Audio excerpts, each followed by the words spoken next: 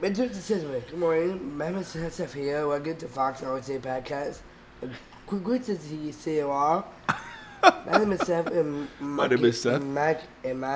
here with this Fox ROC Podcast. So today, Woo! Today's Ladies and gentlemen, the day. welcome to the Voxology Podcast. In case you missed that, Seth Erie is playing hurt today. Guys, you don't even know how significantly Seth is down. So he woke up this morning. He said, "Dad, no podcast today. Seth has a cold." And in spite of that, ladies and gentlemen, Seth Erie put his shirt on, Yeah, he did. his Karatica shirt, his house shirt from school, Yeah. and he showed up playing hurt. Seth, tell us all about Thanksgiving, bro. Oh, and there's Big Nate. Big Nate's home. Hannah's home. The whole crew's home. It's chaos. It is absolute chaos. Just pure chaos. yeah, absolute chaos. Yep. Nate here on the house. Yeah. Nate, Yeah. Nate Erie on the house. Yes. That's right. Seth, tell us a little bit about Thanksgiving. Thanksgiving's good. It was good. Tomatoes. We had tomatoes or potatoes, Potatoes coming out apple juice. and they brought you apple juice. Yes, Sam. Oh, his name is Sam. Sam, yep, and his wife Angela and their kids. Now back to Nate. Now back to Nate. Ladies and gentlemen, Nate Erie wants to say thank you for the fact that you guys emailed him. And go ahead, Nate. You want to say anything? Yeah, I just want to Wow. give a shout out to Uncle Brad. Wow. Oh. First of all, but then second of all, wait, let me come on this side. Wow. Second of all, I've gotten some emails, and I just couldn't thank you guys enough. I was in a dark spot. He's and not lonely those anymore. emails really, brought me to the light. Wow. That's what we do So I here. just want to thank you guys. That's what we do. That's right. That's what we do. That's all I got. Nice. Ladies and gentlemen, we hope you had a wonderful and happy Thanksgiving. Tim, tell us about this is the first time I've seen Tim since Thanksgiving. So Tim, tell us about your holiday. My daughter got lice again, so we spent the There day it doing was, ladies and gentlemen. There it was. that. We spent the day in isolation. Okay. There's like a that's super awesome. lice breakout going on in this area, and it's very So- fun. So you literally had nobody over. Correct. You just said, let's share a meal with the lice. We made tacos. Okay. I really thought that this was going to be an uplifting conversation. You know what, though? Yesterday was Black Friday. And True. we got up and packed up a bunch of food, and we drove up to Truckee, which is right below Tahoe, and just a beautiful area. And we hiked through some abandoned train tunnels, Ooh. which had big icicles and huge piles of ice, and which is so much that's fun. And then we went to our favorite sushi restaurant in Truckee and had dinner, and then Like you drove do. home and hit the hot tub. Well, So who's hot tub? yesterday was a great day. My parents have What a hot- hot tub, so we were like, it was very cold in Truckee, surprisingly cold, Yeah. and we weren't dressed Okay. for it. So on the way home, we are like, let's go dip. So of the 2 days, you had one good day. Yeah, Yeah. we just had to push it one day. But push it Which is one day. whatever. Sushi. Yeah. Come on. People do that all the time. That's right. That's Thanksgiving is a state of mind. It's not a day. That's what I'm talking about. It's like Halloween in right. that respect. Ladies and gentlemen, we're so glad that you are tuning in. Again, we're surprised anyone does. We got a number of emails from our last episode. Just a little.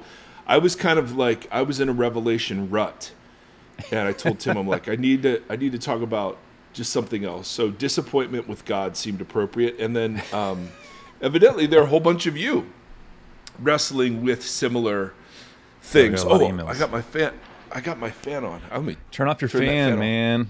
yeah, ladies and gentlemen, we are exactly 55 minutes away from the start of the Ohio State-Michigan game.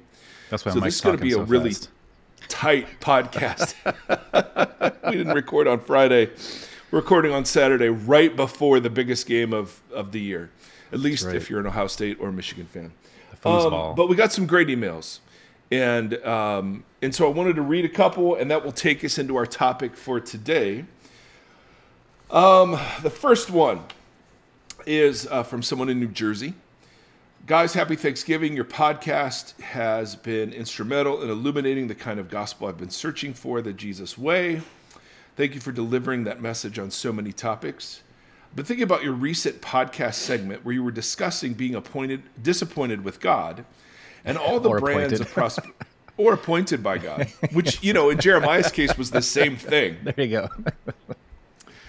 I've been thinking about your recent podcast where you were discussing being disappointed with God and all the brands of prosperity gospel we have come to expect from God with our perceived faithfulness. Prosperity economics, prosperity sex, prosperity marriage, prosperity children, prosperity jobs, and so many more. That's so well said. Mm-hmm. That's absolutely right. Your discussion continues to remind me that we can do everything right and still have a really hard life. Right, that sucks. I have 2 adopted kids along with my 3 biological kids, and there was some part of me that thought, even though they were traumatized, everything would be fine once they were officially in my nice Christian family. Nope, in all caps. Trauma has a way of infiltrating and causing chaos to so many aspects of life every day, even years later. Yep. Man, that really speaks to, there was a big push to, adopt kids out of the foster care system about a decade ago, and which is a wonderful and godly and holy and beautiful thing. But I don't know that we represented the potential harm or not harm, but difficulty. Yeah. Well, we have just a number of friends who have had very, very hard experiences in the midst of that. Not one of them regrets doing it. Right. But I don't know that they were prepared for how hard this was going to be. So I resonate a little bit with that. The point he says I'm getting to, and one of my questions centers around one of the ways that I absorbed this prosperity message was through the praise and worship songs I sing each Sunday. The message is always that God is good and everything always works out. The name of the Lord is my strong tower. The righteous run into it, they are saved. And then he says, are they? Not usually from where I stand. I can't reconcile so many songs with my lived reality and the reality of so many I know. Is it blasphemous to suggest that even though some of the Psalms can be head-scratchers, the troubles are hardly lifted, the enemies never slain? The only way out seems to be through. The human condition can be filled with so much suffering and sorrow. Do you have any thoughts about our usual worship songs in this regard? Do they portray God and the Christian life rightly? And Tim's very clear answer on this is... Absolutely. No. Not. It's not. Yeah. No, and so Tim, as a worship leader, and then I have a dear friend named Tim that I work with at this church in Tennessee. We're having to write our own songs. Yeah, which is awesome. Because we have just a talented crew, but we're not satisfied. Like the emotional range of the predominant worship songs right now is so narrow. Yeah. You know what I mean? And hallelujah, there is room, as we're going to see in a second, there is room for praise and just sheer thankfulness and declaration of goodness and life makes sense and it's ordered and God is good. But that seems to be the predominant diet emotionally. And my dear emailer, you have answered your own question. You know they don't represent. You know it. Man, you know it. Christians in America don't do suffering. Suffering means you've done something wrong. Or you're weak or... Yeah, you need more faith or something, man. Who would end it like an Easter service with just not, happy day, you know? Which is how they always end. Totally. I mean, come on. Of course, it all works out in the end. And while that sentiment, yes, it's true, the Bible never rushes us to push through our grief and sorrow to get there. But Christians do. And our church gatherings reflect a shiny, happy faith that does not match the vast majority of our lived experience. Yeah. You agree with that? I do, very much. So I actually put together some content about this. Oh, yeah, you did. Oh, yeah. Tim was like, dude, you need to check out the emails this week. So I checked them out and I was like, ooh, we need to do something on this. So your answer is coming, but it's going to come in tandem with another answer to another email. Holy moly. I know. We have so many great people. So this person has given us permission to read this. So did the other one. He gave us permission in the email. But I asked specifically for this one. He said, first, listening to the podcast has been keeping my faith afloat. But the main reason I'm reaching out is because I don't know who else to come to with my question. I don't feel like I can be real and open with people in my life, maybe even in my church community.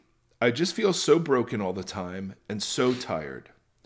I struggle daily with my relationship with God, and at times I'm angry and want nothing to do with Him.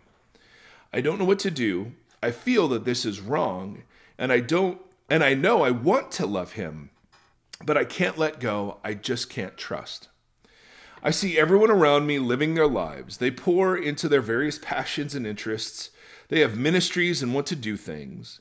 For me, I just don't want to do anything. Thankfully, I'm not suicidal. That was a temptation more strongly felt in my past, but I just can't break through. I want to be better, to do more, to experience life and God's love, to pour into my talents, if I have any, to serve, to help, to create something. I just feel so done, so tired. I just want to give up on myself, my relationships, on any sort of hope.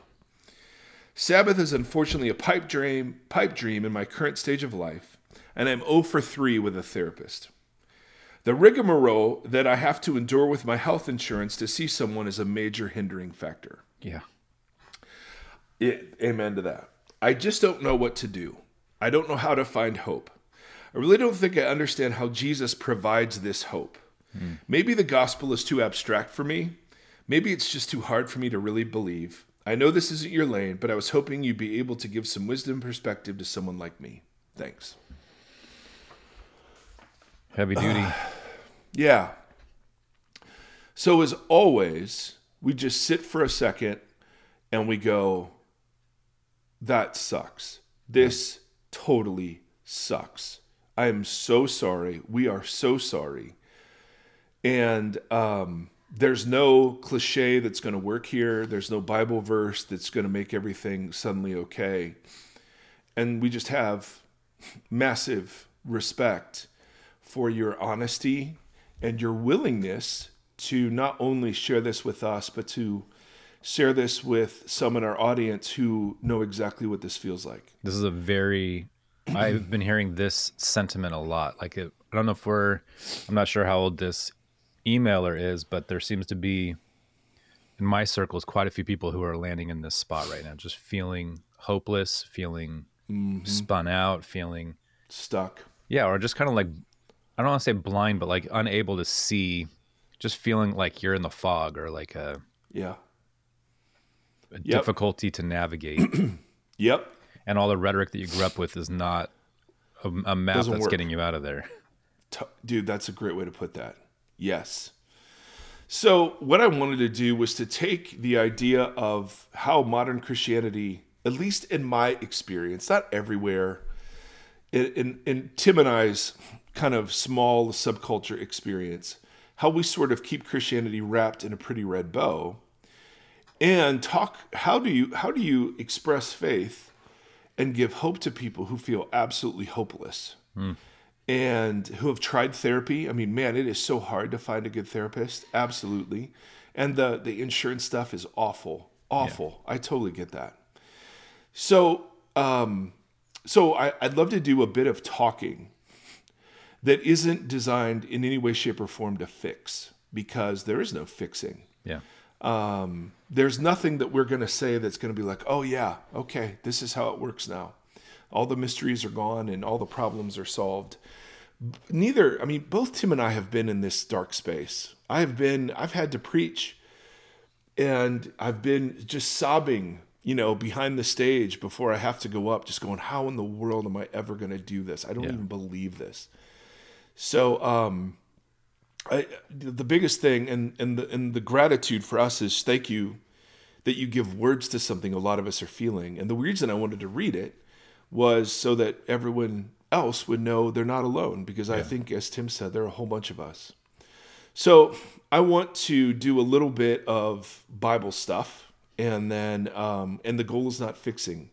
The goal is to give us a set of categories that then we'll use to talk about this. All right? Nice. So one of my favorite Psalms is Psalm 88. I'm going to read it in its entirety. Lord, you are the God who saves me. Day and night I cry out to you. It's a strong start. May my prayer come before you. Turn your ear to my cry. Absolutely resonate with that. I am overwhelmed with troubles, and my life draws near to death. I am counted among those who go to the pit. Now, the pit here represents Sheol, or death. I am like one without strength. I am set apart with the dead, like the slain who lie in the grave, who you remember no more, who are cut off from your care. And then there's a dark turn. You have put me in the lowest pit, in the darkest depths. Your wrath lies heavily on me. You have overtaken me with all your waves. You have taken me from my closest friends and have made me repulsive to them. I am confined and cannot escape. My eyes are dim with grief. I call to you, Lord, every day. I spread out my hands to you. Do you show your wonders to those who are dead? Do their spirits rise up and praise you? And the expected answer here is no, of course not. Is your love declared in the grave? Is your faithfulness declared in destruction? Are your wonders known in the place of darkness, or your righteous deeds in the land of oblivion? He's saying, why do you have me here among people who cannot appreciate you?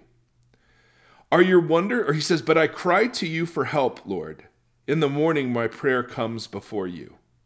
Why, Lord, do you reject me and hide your face from me? From my youth, I have suffered and have been close to death. I have borne your terrors and am in despair. Your wrath has swept over me. Your terrors have destroyed me. All day long, they surround me like a flood. They have completely engulfed me. You have taken from me friend and neighbor. Darkness is my only friend. And then it ends. God never speaks. There's no pretty red bow. There's no answer. There's no explanation. God is the one who's blamed and to be considered at fault, and God never responds. Or one of my other favorites, Psalm 137. To set the stage for Psalm 137, this is written after the destruction of Jerusalem. Jerusalem, as you know, was considered the center of the universe by the Israelites. It was the proof that they were God's chosen people because Yahweh dwelt there. He made his abode there. And so what you had are festivals, yearly festivals, where hundreds of thousands would converge on Jerusalem, and they would sing psalms of ascent because Jerusalem was up on a plateau. So as you were climbing up the plateau, you would sing these psalms.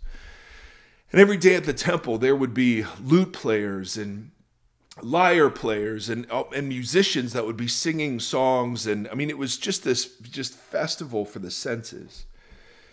And so Jerusalem gets destroyed, and we literally have no category. I mean, Independence Day, that movie when they destroyed the White House, in a silly way, that was as close as we've ever come. I mean, we just have no conception of what the destruction of the temple was like.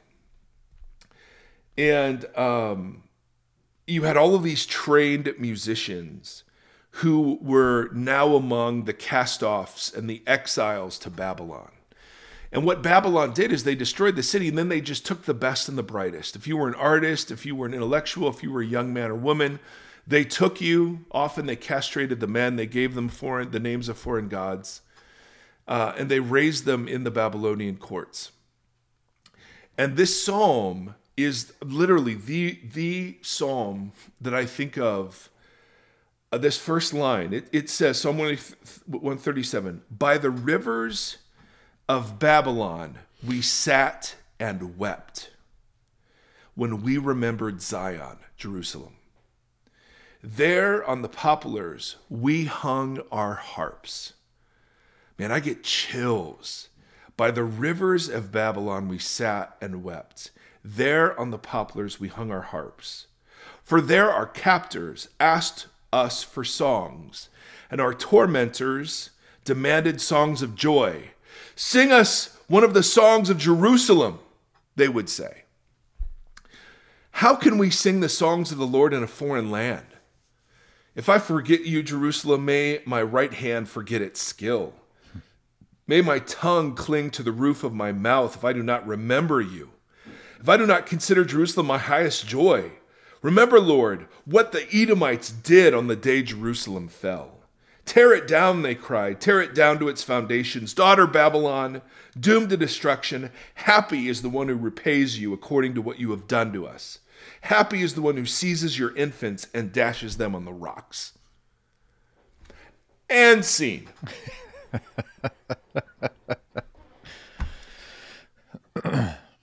God never speaks, no red bow, no explanation. Now, there has been a lot of discussion about why it is that in some of the prophetic literature, Habakkuk, the book of Lamentations, and certainly in the Psalm literature, there are so many of these protest psalms or songs. Yeah.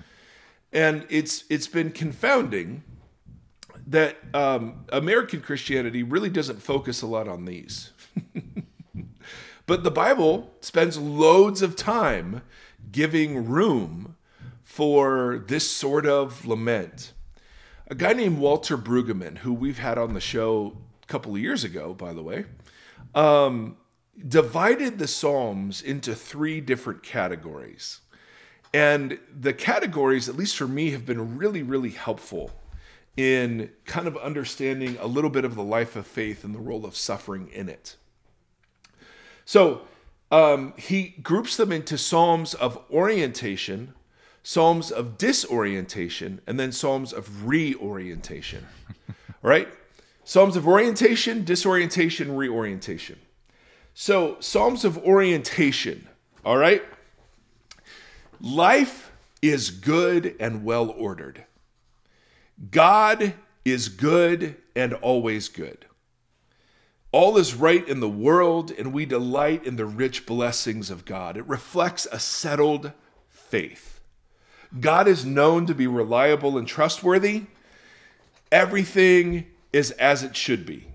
It is a happy, blessed state of confidence in God's relational capacities to delight in us and us to delight in God. Life is not troubled or threatened. It's clear, it's black and white, good and bad. There are several different types of Psalms of orientation. There are songs of creation that just appreciate how beautiful and ordered God's creation is. There are songs of Torah that talk about how beautiful and ordered Torah is. There are wisdom psalms that present a really black and white universe. If you do this, then this will happen to you. And if you don't do this, then this bad thing will happen to you. All of those are psalms of what Brueggemann calls orientation. Life is good, it's settled, God is relatable, it's predictable, everything is good. All right, so here's a psalm of orientation. This is Psalm 145. And listen to the words. There are times and seasons where this, is true. We mean this. I will exalt you, my God the King. I will praise your name forever and ever. Every day I will praise you and extol your name forever and ever. Great is the Lord and most worthy of praise. His greatness no one can fathom. One generation commends your works to another. They tell of your mighty acts. They speak of the glorious splendor of your majesty. And I will meditate on your wonderful works.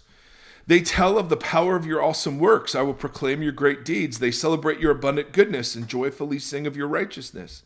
The Lord is gracious and compassionate, slow to anger and rich in love. The Lord is good to all. He has compassion on all he has made. All your works extol you, Lord. Your faithful people extol you. They tell the glory of your kingdom and speak of your might, so that all people might know of your mighty acts and the glorious splendor of your kingdom. Your kingdom is an everlasting kingdom. Your dominion endures through all generations. The Lord is trustworthy in all he promises and faithful in all he does. The Lord upholds all who fall and lifts all who are bowed down. The eyes of all look to you, and you give them food at the proper time. This is settled, reliable creation. You open your hand and satisfy the desires of every living thing. The Lord is righteous in all his ways, as faithful as all he does. The Lord is near to those who call on him. I love that. So different from what we just read in Psalm 88. He fulfills the desires of those who fear him. He hears their cry and saves them. He watches over those who love him, and the wicked he will destroy. My mouth will speak in the praise of the Lord. Let every creature praise his holy name forever and ever. Right? A psalm of orientation. Yeah. And we have been, at least I have been, in those places where it is clear, it is good, it is settled, it is peaceful, it is right, everything is in its proper place. A psalm of orientation. And these are legit. Like, there's nothing bad about seeing the world this way and feeling the world this way. Right. Then he introduces psalms of disorientation. We've already met two of them. Yeah. Psalm 88, Psalm 137. Here's just a short one, Psalm 13. How long, Lord, will you forget me forever? How long will you hide your face from me? How long must I wrestle with my thoughts and day after day have sorrow in my heart? See, that's our emailer. How long will my enemy triumph over me? Look at me and answer, Lord my God. Give light to my eyes, or I will sleep in death. And my enemy will say, I've overcome him, and my foes will rejoice when I fall. Psalms of lament reflect that life also consists of seasons of hurt, alienation, suffering, death, and rage, resentment, self-pity, hatred are provoked by those seasons. Yes. There is no equilibrium. The world has come crashing down. Jerusalem was destroyed. How could we sing songs of Zion? Are you kidding me? I wish all the infants in Babylon would be crushed against the rocks. There's your song. Right? I mean, wow. Psalms of disorientation are marked by disequilibrium. Life doesn't make sense. Incoherence. Nothing fits together. It's all out of whack. Unrelieved asymmetry. God, I'm so committed to you, and you're not committed to me. If the church, this is from Brueggemann, if the church goes on singing happy songs in the face of this reality, it is doing something very different than what the Bible itself does. And dangerous and destructive. And harmful. Yeah. That's right. This goes back to our first emailer. Yeah. Our worship should reflect the worship of the entire people of God, not consumer, individualistic, therapeutic, prosperous, Americanized Christianity. Well, I saw a meme yesterday that said, don't dine at the tables that Jesus overturned, or something like that. Like a Totally. Now, Psalms of reorientation. There is hope in the darkness. Psalms of reorientation, it's Yahweh's intrusion into circumstances that are far beyond our control. It's newness of life in the midst of the stench of death. It's a reversal of fortune or an inversion of what's considered normal.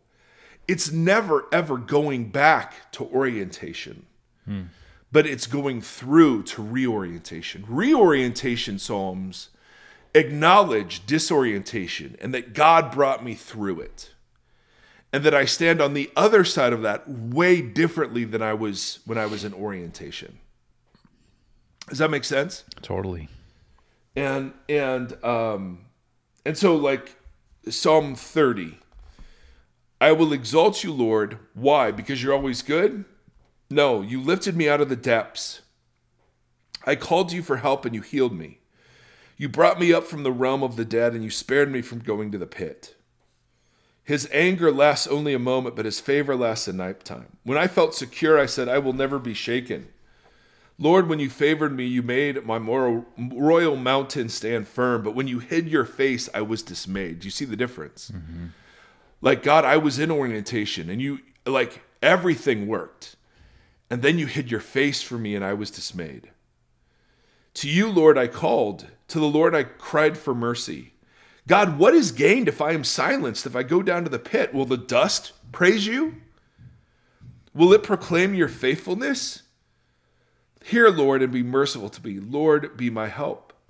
You turn my wailing into dancing. You remove my sackcloth and clothe me with joy, that my heart may sing your praises and not be silent.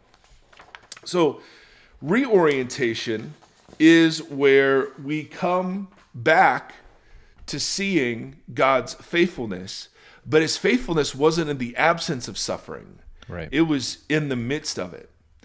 And it was his presence in it, not the relief from the suffering that was the issue. And so, another Brueggemann quote, "It is curious that the church has, by and large, continued to sing songs of orientation in a world increasingly experienced as disoriented." And, back to your point, that becomes very, very, very harmful. So, what Brueggemann's typology does is it introduces us into something we've talked about before called lament. Lament isn't passive acceptance. None of this is passively accepting. See, and this is so important. This is not passive resignation. None of those categories. None of them. Yeah. Now, surrender is easy in orientation because it's all great. Mm-hmm. Surrender is really hard. And it usually takes the form of protest. God, this isn't fair. Where are you? It assumes, the thing about lament is that it assumes the goodness of God. And it doesn't say, God, I really think you're a horrible person. It's, God, if you're good and you are good, why aren't you moving here? Mm-hmm. Right? It assumes, it's within the covenant context. And so it's different than complaining. The Israelites complained all over the place. Lament is different. Lament has a different kind of orientation. It's pointing out what is out of order in God's good world and then saying, Yahweh, you have the power to fix this. Remember what you did at the Red Sea? Do that here. Mm-hmm. Remember what you did in creation? Do that here. Remember how you calmed the sea monsters? Do that here. And so you'll get all of this stuff invoked from previous Old Testament stories, and it'll be like, Yahweh, you've done this. Do this again. And on the other side of that, because we do believe there is hope, but it's not cliched hope. It's not hopefulness. It's a hope, as Paul talks about in Romans 5, it's a hope that comes through disappointment and suffering. That Yahweh is big enough to handle it. And it doesn't mean we're spared from it. It means that somehow we're held in it. And that doesn't mean anything when you're in it, but when you get through it, you look back on it and go, oh, okay. I couldn't see God in the midst of my torment. But looking back at it, I can see some of his fingerprints in the midst of the torment. Yeah. But I couldn't see it in the meantime. So much of life with God only makes sense in the rearview mirror. So reorientation isn't cheering myself up in the midst of it. Reorientation is looking back on it and going, oh, he wasn't absent even though he felt absent. He wasn't silent even though he felt silent. Thoughts, Timothy? I see the wheels. I see them. It's just hard. It's a really hard conversation because I think so much of our theology has been built on a foundation that dictates opposite of this. So it's like, it's not just like an encouragement of, hey, I know things are rough. We're just, it's just, there's a lot of monumental reorientation that almost has to happen because our theology is built on an idea that it's built on this music that the first emailer was questioning. Right.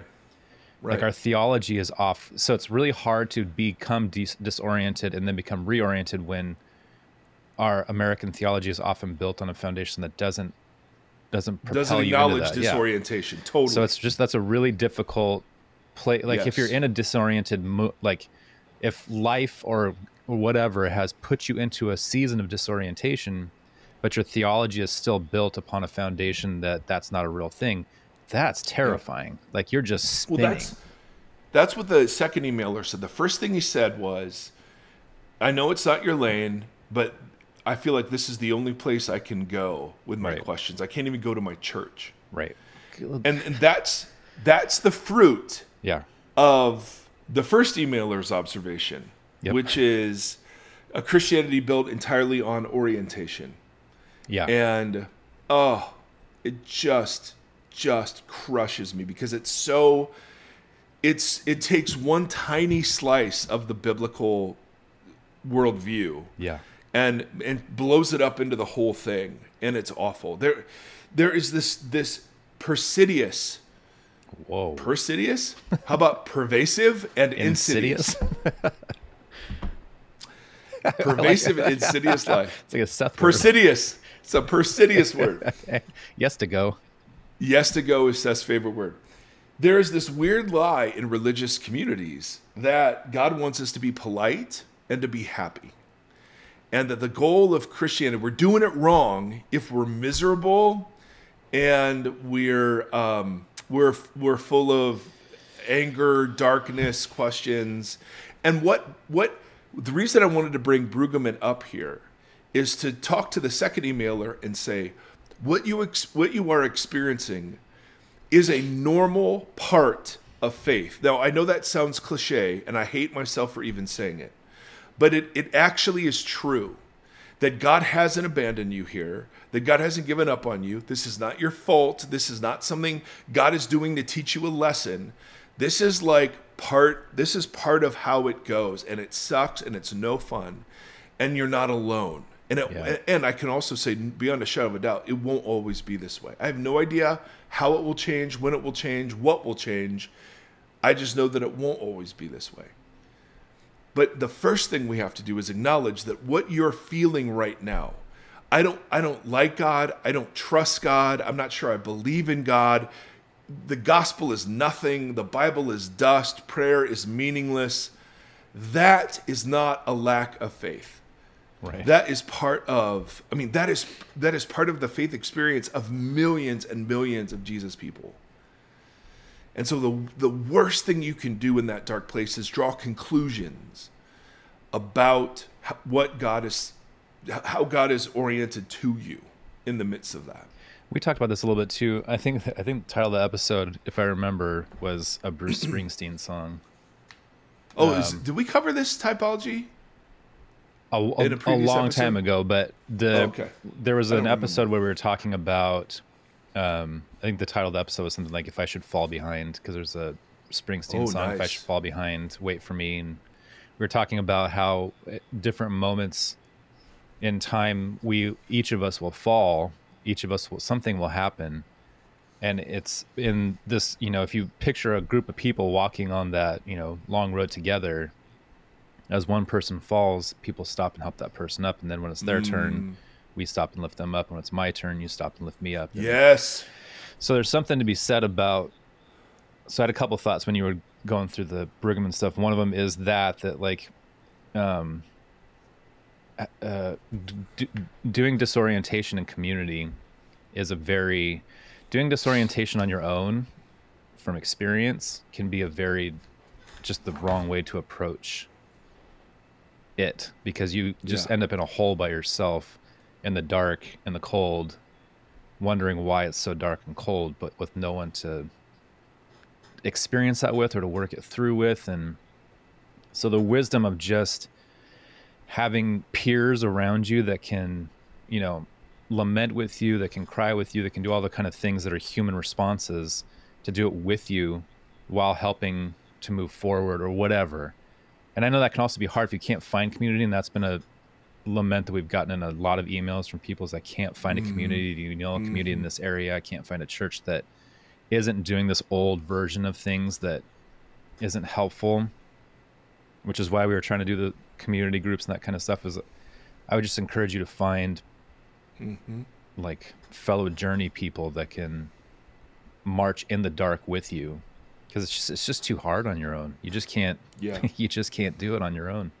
And this is coming from the introverted introvert who wants to do everything on their own. Like, if anyone has ever wanted to just be by themselves and do things on their own, it's me.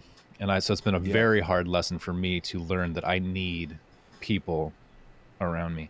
The other thing I was thinking about is, like, how often does the Bible talk about intent within worship, like in Amos or in Corinthians, where, you know, just like you're a banging gong or your songs mean nothing to me.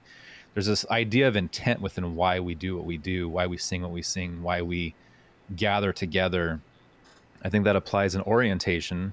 I think that applies in the really good times when why are we singing the songs that we're singing? Is it because we think that there's this big white-haired, white-bearded person in the clouds that needs us to just continue to sing praises, like his batteries are low and he needs to be recharged by our praises? Or is there something more to it?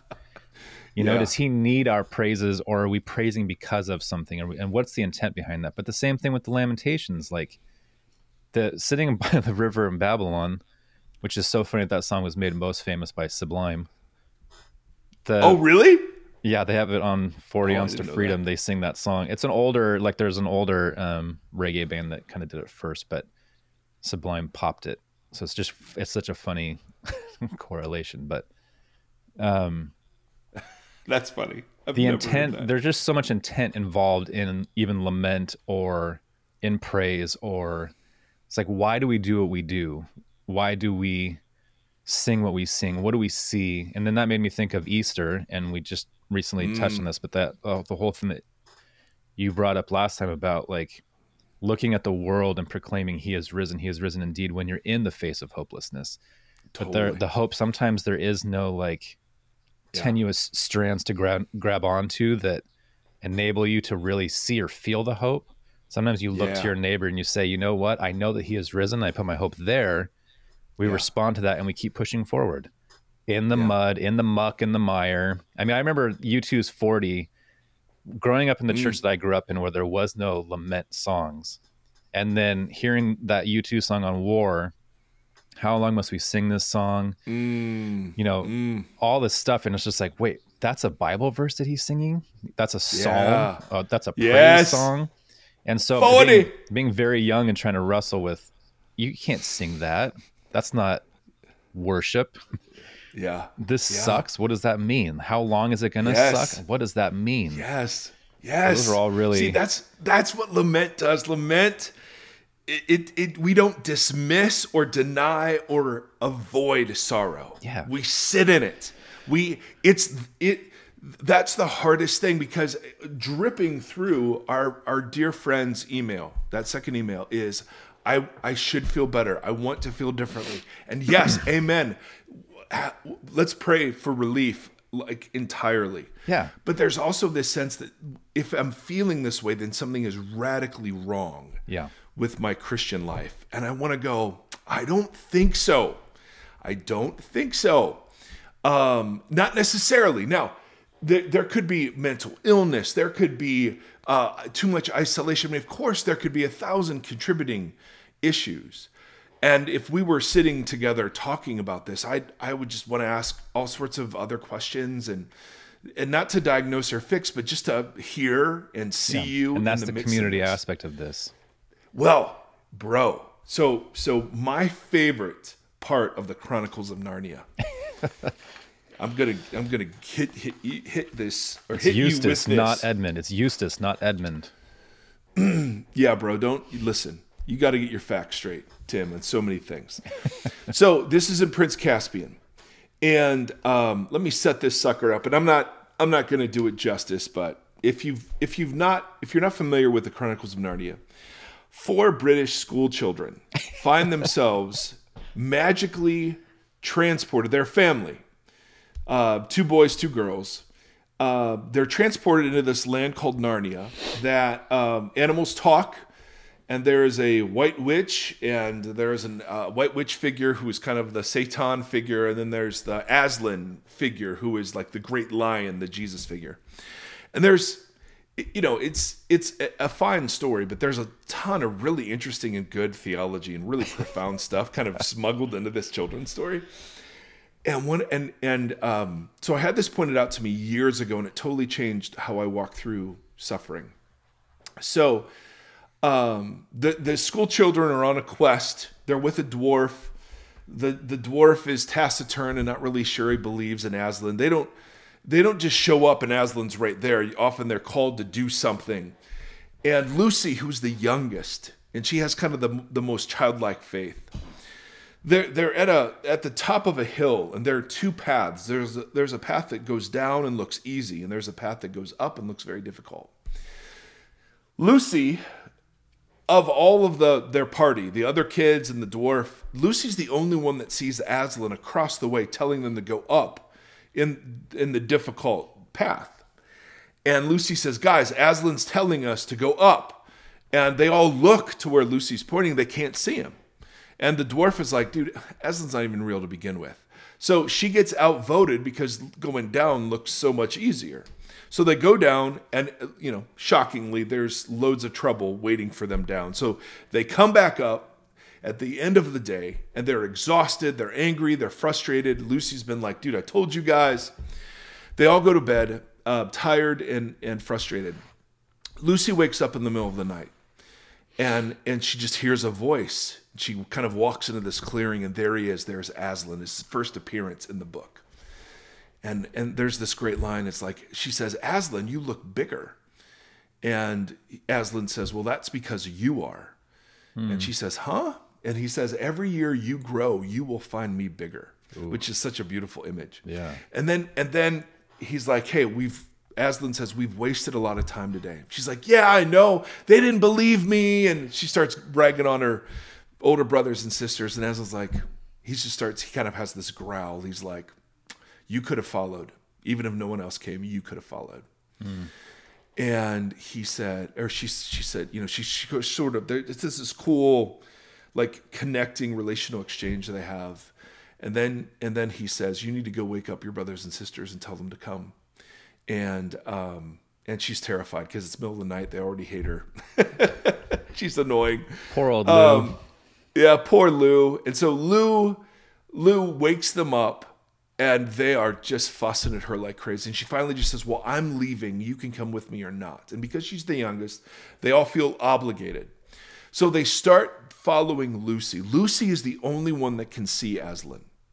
The rest of them can't see anything, so they have to trust Lucy's sight. And they don't. But the interesting thing in Lewis's story is that the longer they follow Lucy, the more clearer they begin to see Aslan. So they had to follow the person who saw Aslan before they could see him themselves. And the lesson I got from that was, when you can't see or when you can't hear, be around trusted and gentle guides who can see and who can hear. And at some point, you will be able to see and hear again yourself. Now, I'm just using that to really provide an exclamation point to your point, Tim, about community. There was a moment, there have been 2 or 3 moments in my life where I've been in the grip of such mental illness, depression, anxiety, all of the awfulness, that I've literally felt out of control. Out of control. I mean, just outside myself, insane. I just felt crazy. And there was a friend of mine who, when I was in the middle of that, he was new to our staff, but he had walked orientation and disorientation, right, and was sitting in reorientation. And so he just came over. I was out of my mind. He came over and he just sat with me in my backyard in Tustin, California. I remember this so clearly. And he just listened, and he saw me, and he would just say, "It's not always going to be this way. Yeah. It's not always going to be this way. No fixing. It's just not always going to be this way." And he saw what I could not, and he heard what I could not. And I tell you the truth, of all of the fixings that were offered me, the simple act of him sitting there present with me in my absolute craziness was the gift I will always remember. And so what I would want for you, dear emailer, whether it's us from a distance or someone close who can simply walk a step ahead of you and say, yep, I still see, I still hear, we're in this together. Your doubt and darkness and the crazy hairball of all those emotions, they don't scare me. None of those scare me. I've been there. I felt them. God knows them. None of this is scary. It doesn't have to be scary because it's all taken into account already. Man, I would want that for you. Yeah. And I don't know how best, to do that. But for me, that was where I saw exactly what Tim was talking about. Somebody who sits in reorientation is totally comfortable with people in disorientation. That's how you know if you're in orientation or reorientation, because in orientation, people in disorientation scare you. They're becoming liberal. They are or they've falling lost away. their faith. Yeah. Totally. In reorientation, you're sitting there going, it's all part and of it. So what that guy was to me, we want to just be that voice to you for just a second to say, we hear and we see, and it is worth it. It is worth it. There is something of substance that you're going to land on. Mm-hmm. Absolutely. God really is all the things that we say. But the American church doesn't witness to that God well. It witnesses to a different kind of God. And the witnessing to that consumeristic, individualistic, prosperity kind of God makes the suffering you're going through even worse. Yeah, because I wonder, there's this should. Is it? Go ahead. And I don't know if this is was part of the reason. Do you think part of the reason that God's experiment or him becoming man, becoming human, was part of it do you think, to experience what hopelessness or suffering or those kind of things feel like? Because I know we've talked about it in different lenses, he goes and experiences temptation. So we had a whole conversation a couple years ago, probably, where I was asking you, do you think that Jesus was tempted by things like lust, but perhaps chose against them? And it was in part of the conversation of sin being missing the mark of humanity and that kind of stuff, that Jesus he goes in the desert and experiences the temptations that a lot of which were specifically what we were hoping for from him. And he resists those temptations. So he comes down and he kind of experiences that. But he also, when we have these conversations, I can never not think about the Garden of Gethsemane and what's happening in there and how inconclusive, or how it's just this moment. But we see Jesus experience this very intense emotion, or with Lazarus, or with different things like that, where it was we see a very human lament, or a very human response from him in those moments. And I wonder how much of that is, and that's probably an impossible question to answer, but there's something profound that always rises or gets kind of drummed up in me when we have these conversations. I don't know what he was experiencing in the garden, but it seems profound and it seems pretty heavy. And then it's how important is, so yesterday when we were in the train tunnels, it was freezing, just ice. I didn't dress appropriately. I was cold. I was worried we were going to miss our dinner reservation when they opened. And so I was not fully experiencing kind of what we were doing. And then my 11-year-old is just walking next to me, and he's just this is the coolest thing I've ever seen. This is so amazing. This just over and over and over. And I had to stop and just kind of sit in his words to experience the wonder of what we were doing. And he's young. He's in an orientation kind of place. There's a lot of wonder and intrigue and that kind of stuff. And I've often lost that. So I wonder how sometimes important that daisy chain is in a community of people, from orientation to reorientation, to remember what disorientation is like, and that it's important. and that Yes, there are it real is things important. in there that uproot you from a place that is maybe not whole, or Ooh, yeah. ooh, And that's then so it's good. important for us to kind of have that chain all the way through, but that only can happen when you're surrounded by other people that are in those Yeah. different places. And Yes. Yeah, Seth is that to me. I love that. Elliot, yeah, bro. Bro.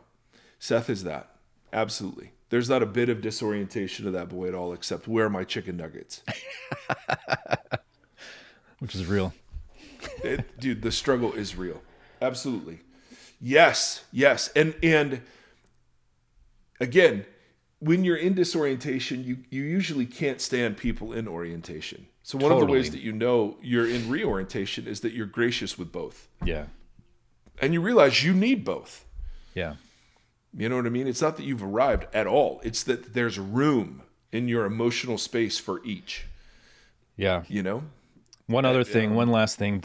If you Do it. search for it, and we've had this conversation in different contexts. I think I asked both Gombis and Caitlin Chess when they were on about like, how do you see the spirit move? And it was often through looking at marginalized communities.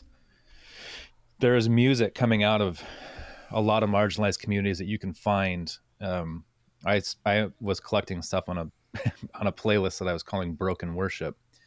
And it'll be from the LGBTQ community. It'll be from communities of color, different communities that have been marginalized. There's music coming out of there that's not empty rhetoric, empty praise. It's rooted in struggle. It's rooted in justice. It's rooted in lament and asking hard questions, but still seeking within that kind of stuff. Like, I've been shunned. I've been put out. I've been made less than.